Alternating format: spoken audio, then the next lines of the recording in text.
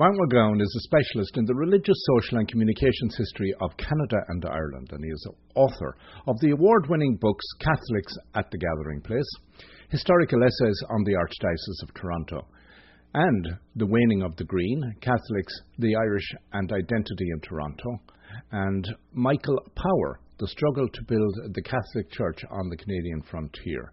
He has recently completed a revisionist work on the Irish famine migration to Canada and a short award-winning book for the Ireland Park Foundation, Death or Canada, the Irish Famine, the Migration to Toronto, 1847 and Toronto. He is currently researching the evolution of religious broadcasting in Canada and writing a book on Canada's Irish Catholics during the Great War. A recipient of 4 university teaching awards, he has served as principal of St. Michael's College from 2002 to 2011 and as acting vice provost students for the University of Toronto for part of 2013.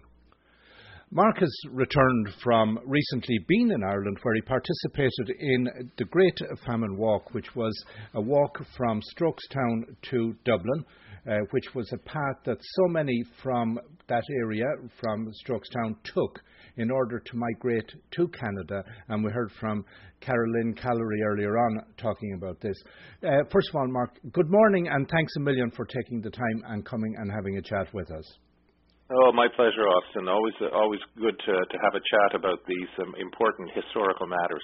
And as I mentioned in the intro, much of your work, if a lot of your work, focuses on the Irish migration to Canada and your previous publications. And in this phase, the Roscommon phase, the Strokestown phase, Carolyn mentioned that there are 1,490 people that were part of that ultimately you're hoping you can build a history around.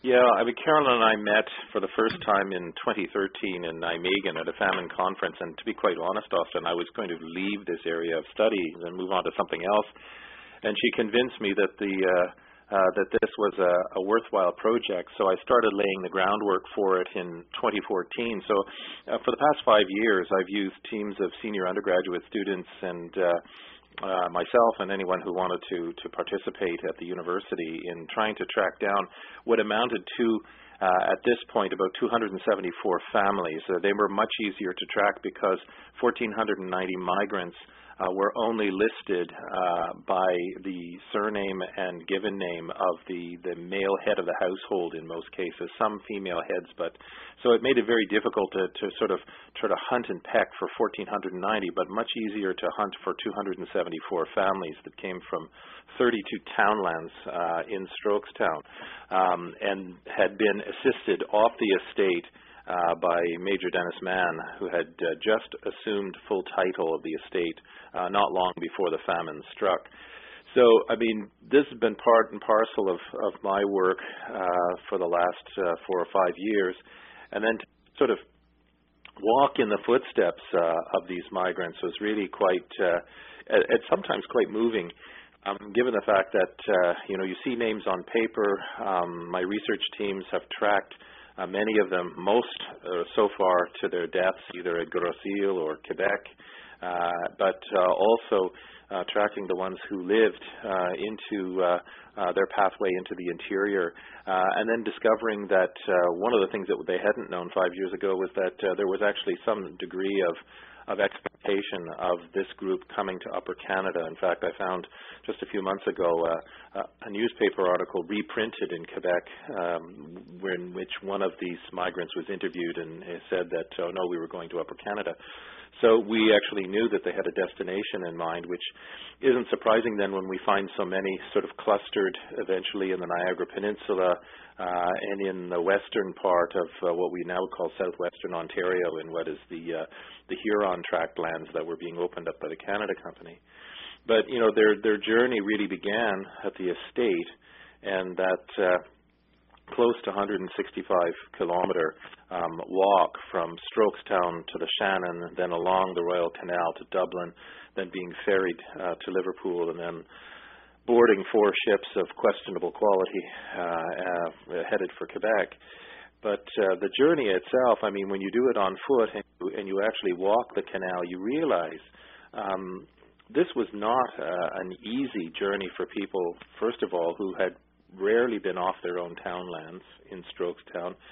We're crowded along very narrow banks of this canal, which are, in some cases, are fairly steep, with bog on one side, bog on the other, canal in the middle. And then you realize that at the time they were traveling, Austin, that they would be competing for space along the sides of the canal with barge horses that had been drawing the barges along the canal. And so, I mean, if you can imagine the walk itself, I mean, with perhaps 900 children in this group as well, trying to manage 5 children as I did, with my own family is difficult enough on a hike. But imagining, dozens and dozens of children, keeping them out of the canal, keeping them out of the bog, keeping them from rolling down the side, listening to their complaints about the tightness of their shoes, which, had been given them before they left, and they had never worn shoes before. I'm thinking of all of the horse excrement that they would have to trod through on those paths. I stood there one morning, somewhere between Abbey Shruel and Mullingar, just thinking, my God, this was a horrendous way to start a journey that was not going to get better for them, but was actually going to get worse.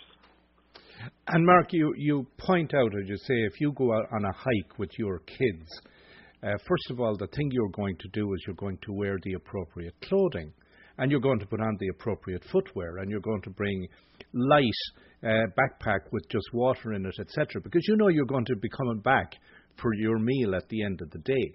But you went on this hike in costume, first of all, and the clothing and everything else about the journey for the pilgrims, because again it was a pilgrimage, is brought very much to life in the way that you handle this. Yeah, I mean, it's funny because, I mean, the most moving times for those of us who are in the core group and were in costume in the towns that we entered were meeting the school children, and Carolyn sort of taking the lead on explaining, that she was in character, why they were on the canal, where they hoped to be going, and then you're realizing that this was making history come alive to the children, and the children walked with us. But, in the long stretches, and I'll be quite frank, I mean, the long stretches, we weren't in costume. And, I mean, I'm an old Boy Scout. I had proper hiking gear with me and, the kind of water-resilient hiking clothing that we got drenched several times between Abbey Shruel and Mullingar. That was a miserable day, a 30-kilometer walk, and we got rained on about 3 times. But realizing that when the sun came out later, my clothing was practically dry. My feet were fine because I had good boots. And then you think back 170 years and you think, my God, with driving rains, with terrible clothing, with shoes that oftentimes didn't fit and that you weren't used to, and trudging, in the context that I explained just a few minutes ago, it was just, it must have been horrendous for them, and a great worry to parents, and that you can't help but be moved, Austin, as you sort of walk in those footsteps, thinking, here by the grace of God go I, and 170 years later, in relative comfort, doing the walk compared to those who did it originally. And when you say a relative comfort, again, you had a bed at the end of each evening, and you had a proper meal, which these pilgrims wouldn't have had. Absolutely. I mean, they would have been hurried along by the team of bailiffs that John Rossman, Dennis Mann's second cousin, who was his land agent, had sort of arranged to take them to Dublin and then to Liverpool and make sure they all got there and didn't come back.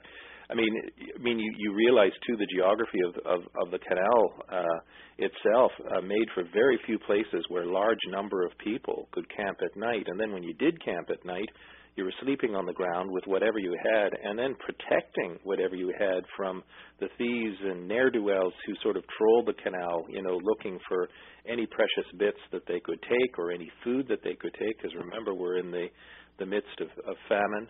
By the time they got to Mullingar, they were competing for space with railway workers that had been brought in because they were building that Trans-Ireland line at the time, and as our people were moving through in the spring of 1847, they would have been building the section of rail line at Mullingar.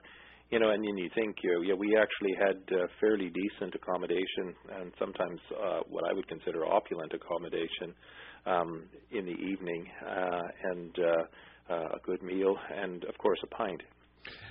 Walking along a canal as distinct from walking along a river would mean that the quality of the water was also very different, and it must have been difficult because it possibly, given as you said there were horses along the banks, etc., it was more than likely contaminated. So for parents to try to protect their children from what would have been had they been beside a river with fresh running water, also a major challenge.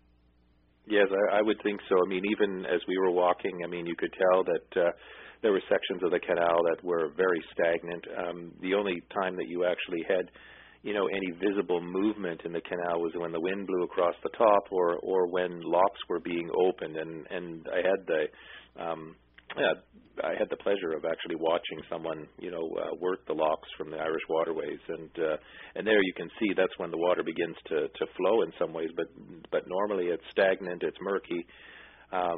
It would be, not just horse excrement, but the ducks and swans, and they would also leave their deposits in there as well.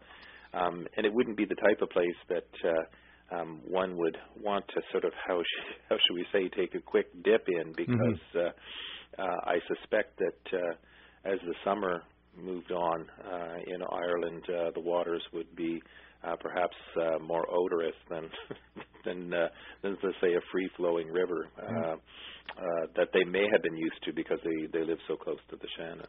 Now, you mentioned earlier on that the impact that this had on you as an academic was very different than where you would normally go to research a topic or a period of time academically, to actually put the boots on and to research it in that format had a major impact on you? Yeah, I would say that, you have to understand that many academic historians, professional historians, eschew or poo-poo or try to step away from commemoration as being kind of a lesser species of the historical art. And I've always believed, actually, that I like to visit the places that I write about. I like to visualize what I'm trying to establish, historically. So for me, doing the walk, first of all, as a proposition, was not a problem. For some of my colleagues, it might have been. But I've been involved in commemoration before, and I figured if the historian isn't part of the process, getting it right, then we're part of the problem in allowing for, whatever mythology to sort of take hold of an event or a monument or a commemoration.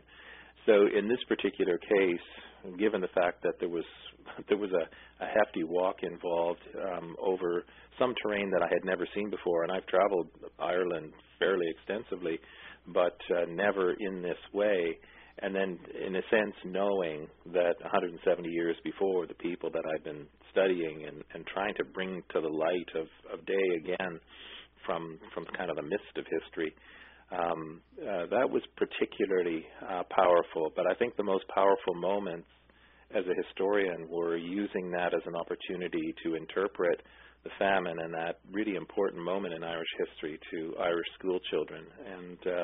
And they came out in droves, and they walked with us, and they talked with us, and asked really good questions. And I thought to myself at the end of one of the days, this is some of the most meaningful work I've ever done as a professional historian.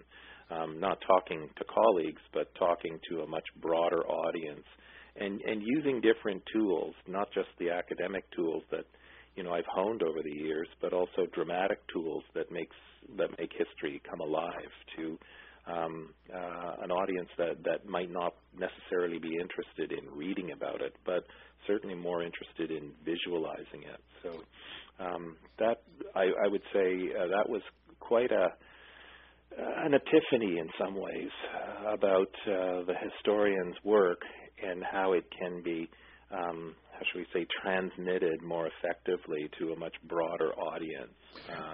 And still what I would think is getting the story right. And I think, Mark, this is where I would have to admit that as a student, I found history of little to no interest for the very reasons you just outlined, whereas as I have got older and I have been able to engage with the historical story as represented in different media, be it film, be it all other aspects of commemoration, it has come alive. And as you say, if it remains purely an academic exercise, it's not reaching those that are coming up that need to be able to learn from it. Mm-hmm.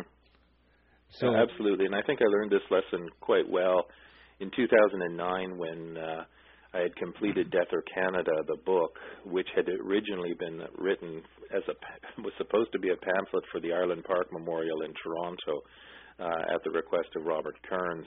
And then it became, part of an archaeological dig at where the Toronto International Film Festival building is today, of the old Fever Hospital and sheds.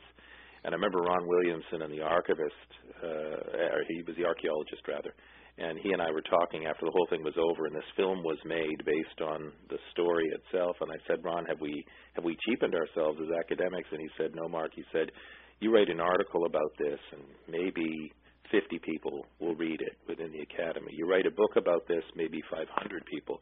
Well, we've just made a movie about this. And he said, thousands of people will get the story. And I think that was a really important moment for me about a decade ago, realizing that doing public history like this is extraordinarily important. And it's where sort of the gown meets the town, where the ivory tower is sort of breached, and the stories are told much more broadly than to the select few.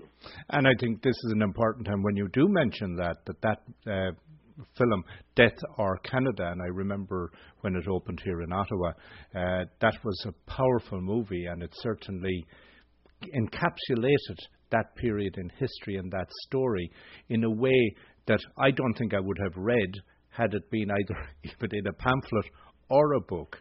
So, the representation of what is painful history in different media, I think, has a very important role in educating all of us. So on that note, I understand that during the Famine Walk from Strokestown to Dublin, you were accompanied by cameras, and that a lot of that journey was recorded and potentially will end up in some form of documentary. Yeah, I think the Irish Heritage Trust Jason King kept taking vignettes throughout the walk of several of the core group, and so we would offer 3 to 4 minute capsule discussions of some of the features along the canal, some of the places that we were passing through, also some of the personalities who would have been a part of the process. So a number of us were engaged along the walk doing these clips, and these clips are available on the Strokestown Park Facebook page. They're available on the National Famine Way web page. And there's some good commentary, I think, the family stories that are now being told about the famine by subsequent generations on the Great Famine Voices website as well. And these are North American stories, but nonetheless they link quite nicely to some of the things that we talked about along the canal during the National Famine Way. And to bring it over to this side of the Atlantic, I know also Jason recorded you giving a brief history of the Irish in Ottawa and the canal that is available on YouTube. Yes, we were here about 2 weeks before the walk. And I took the Irish Heritage Trust folks up the Ottawa Valley I'm originally from Ottawa, so that this was kind of a personal story as well. So we did clips along the Rideau Canal. I took them across the flooded Ottawa River at that time to Quillan. We went up to Sand Bay to look to where the Irish raftsmen had brought in the timber. We went over to Mount St. Patrick, one of the what some people call one of the Irish Holy Lands in Renfrew County, where there actually was a holy well, but it was quite flooded because of the spring flooding in the valley.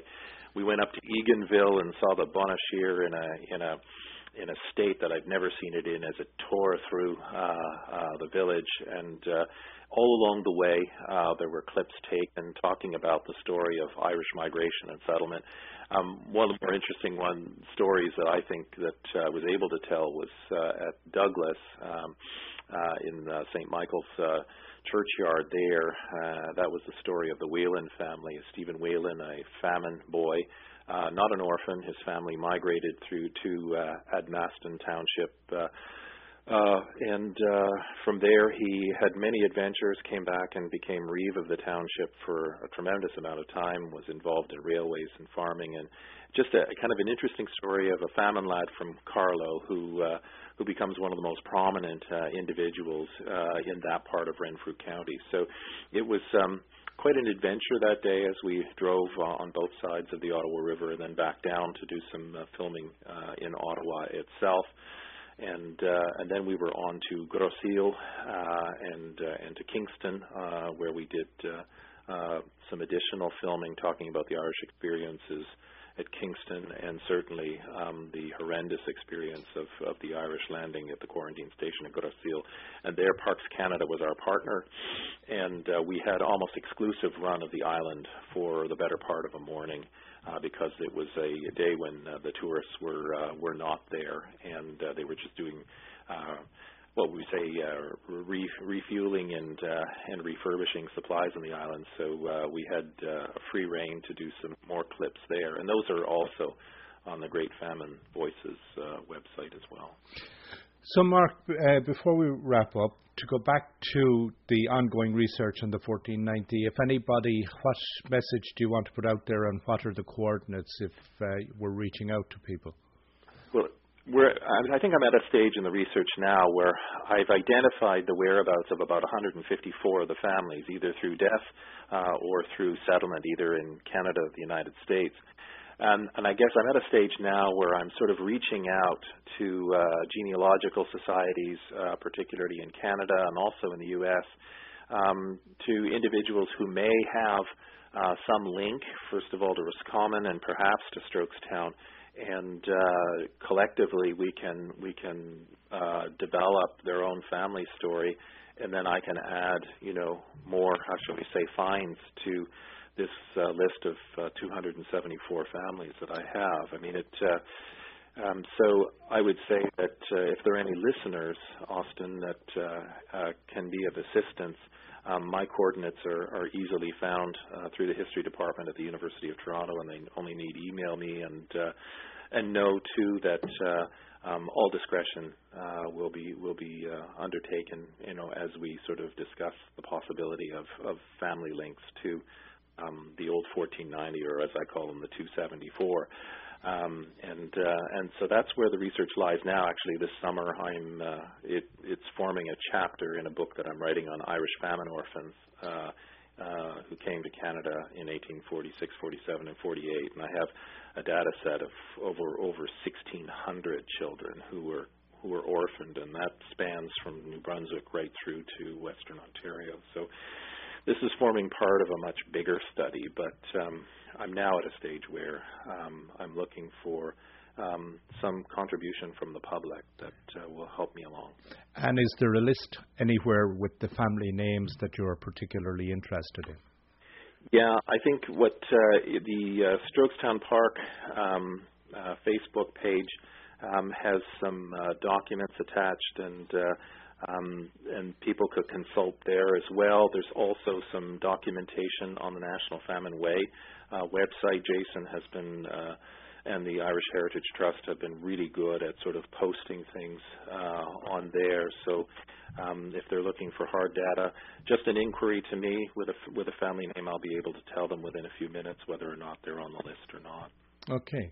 Well, Mark, it's been a pleasure having a chat. It's been educational in every respect, and I do really appreciate your time, and thank you very much. And I hope that maybe, as a result of this, we can help connect one or two more.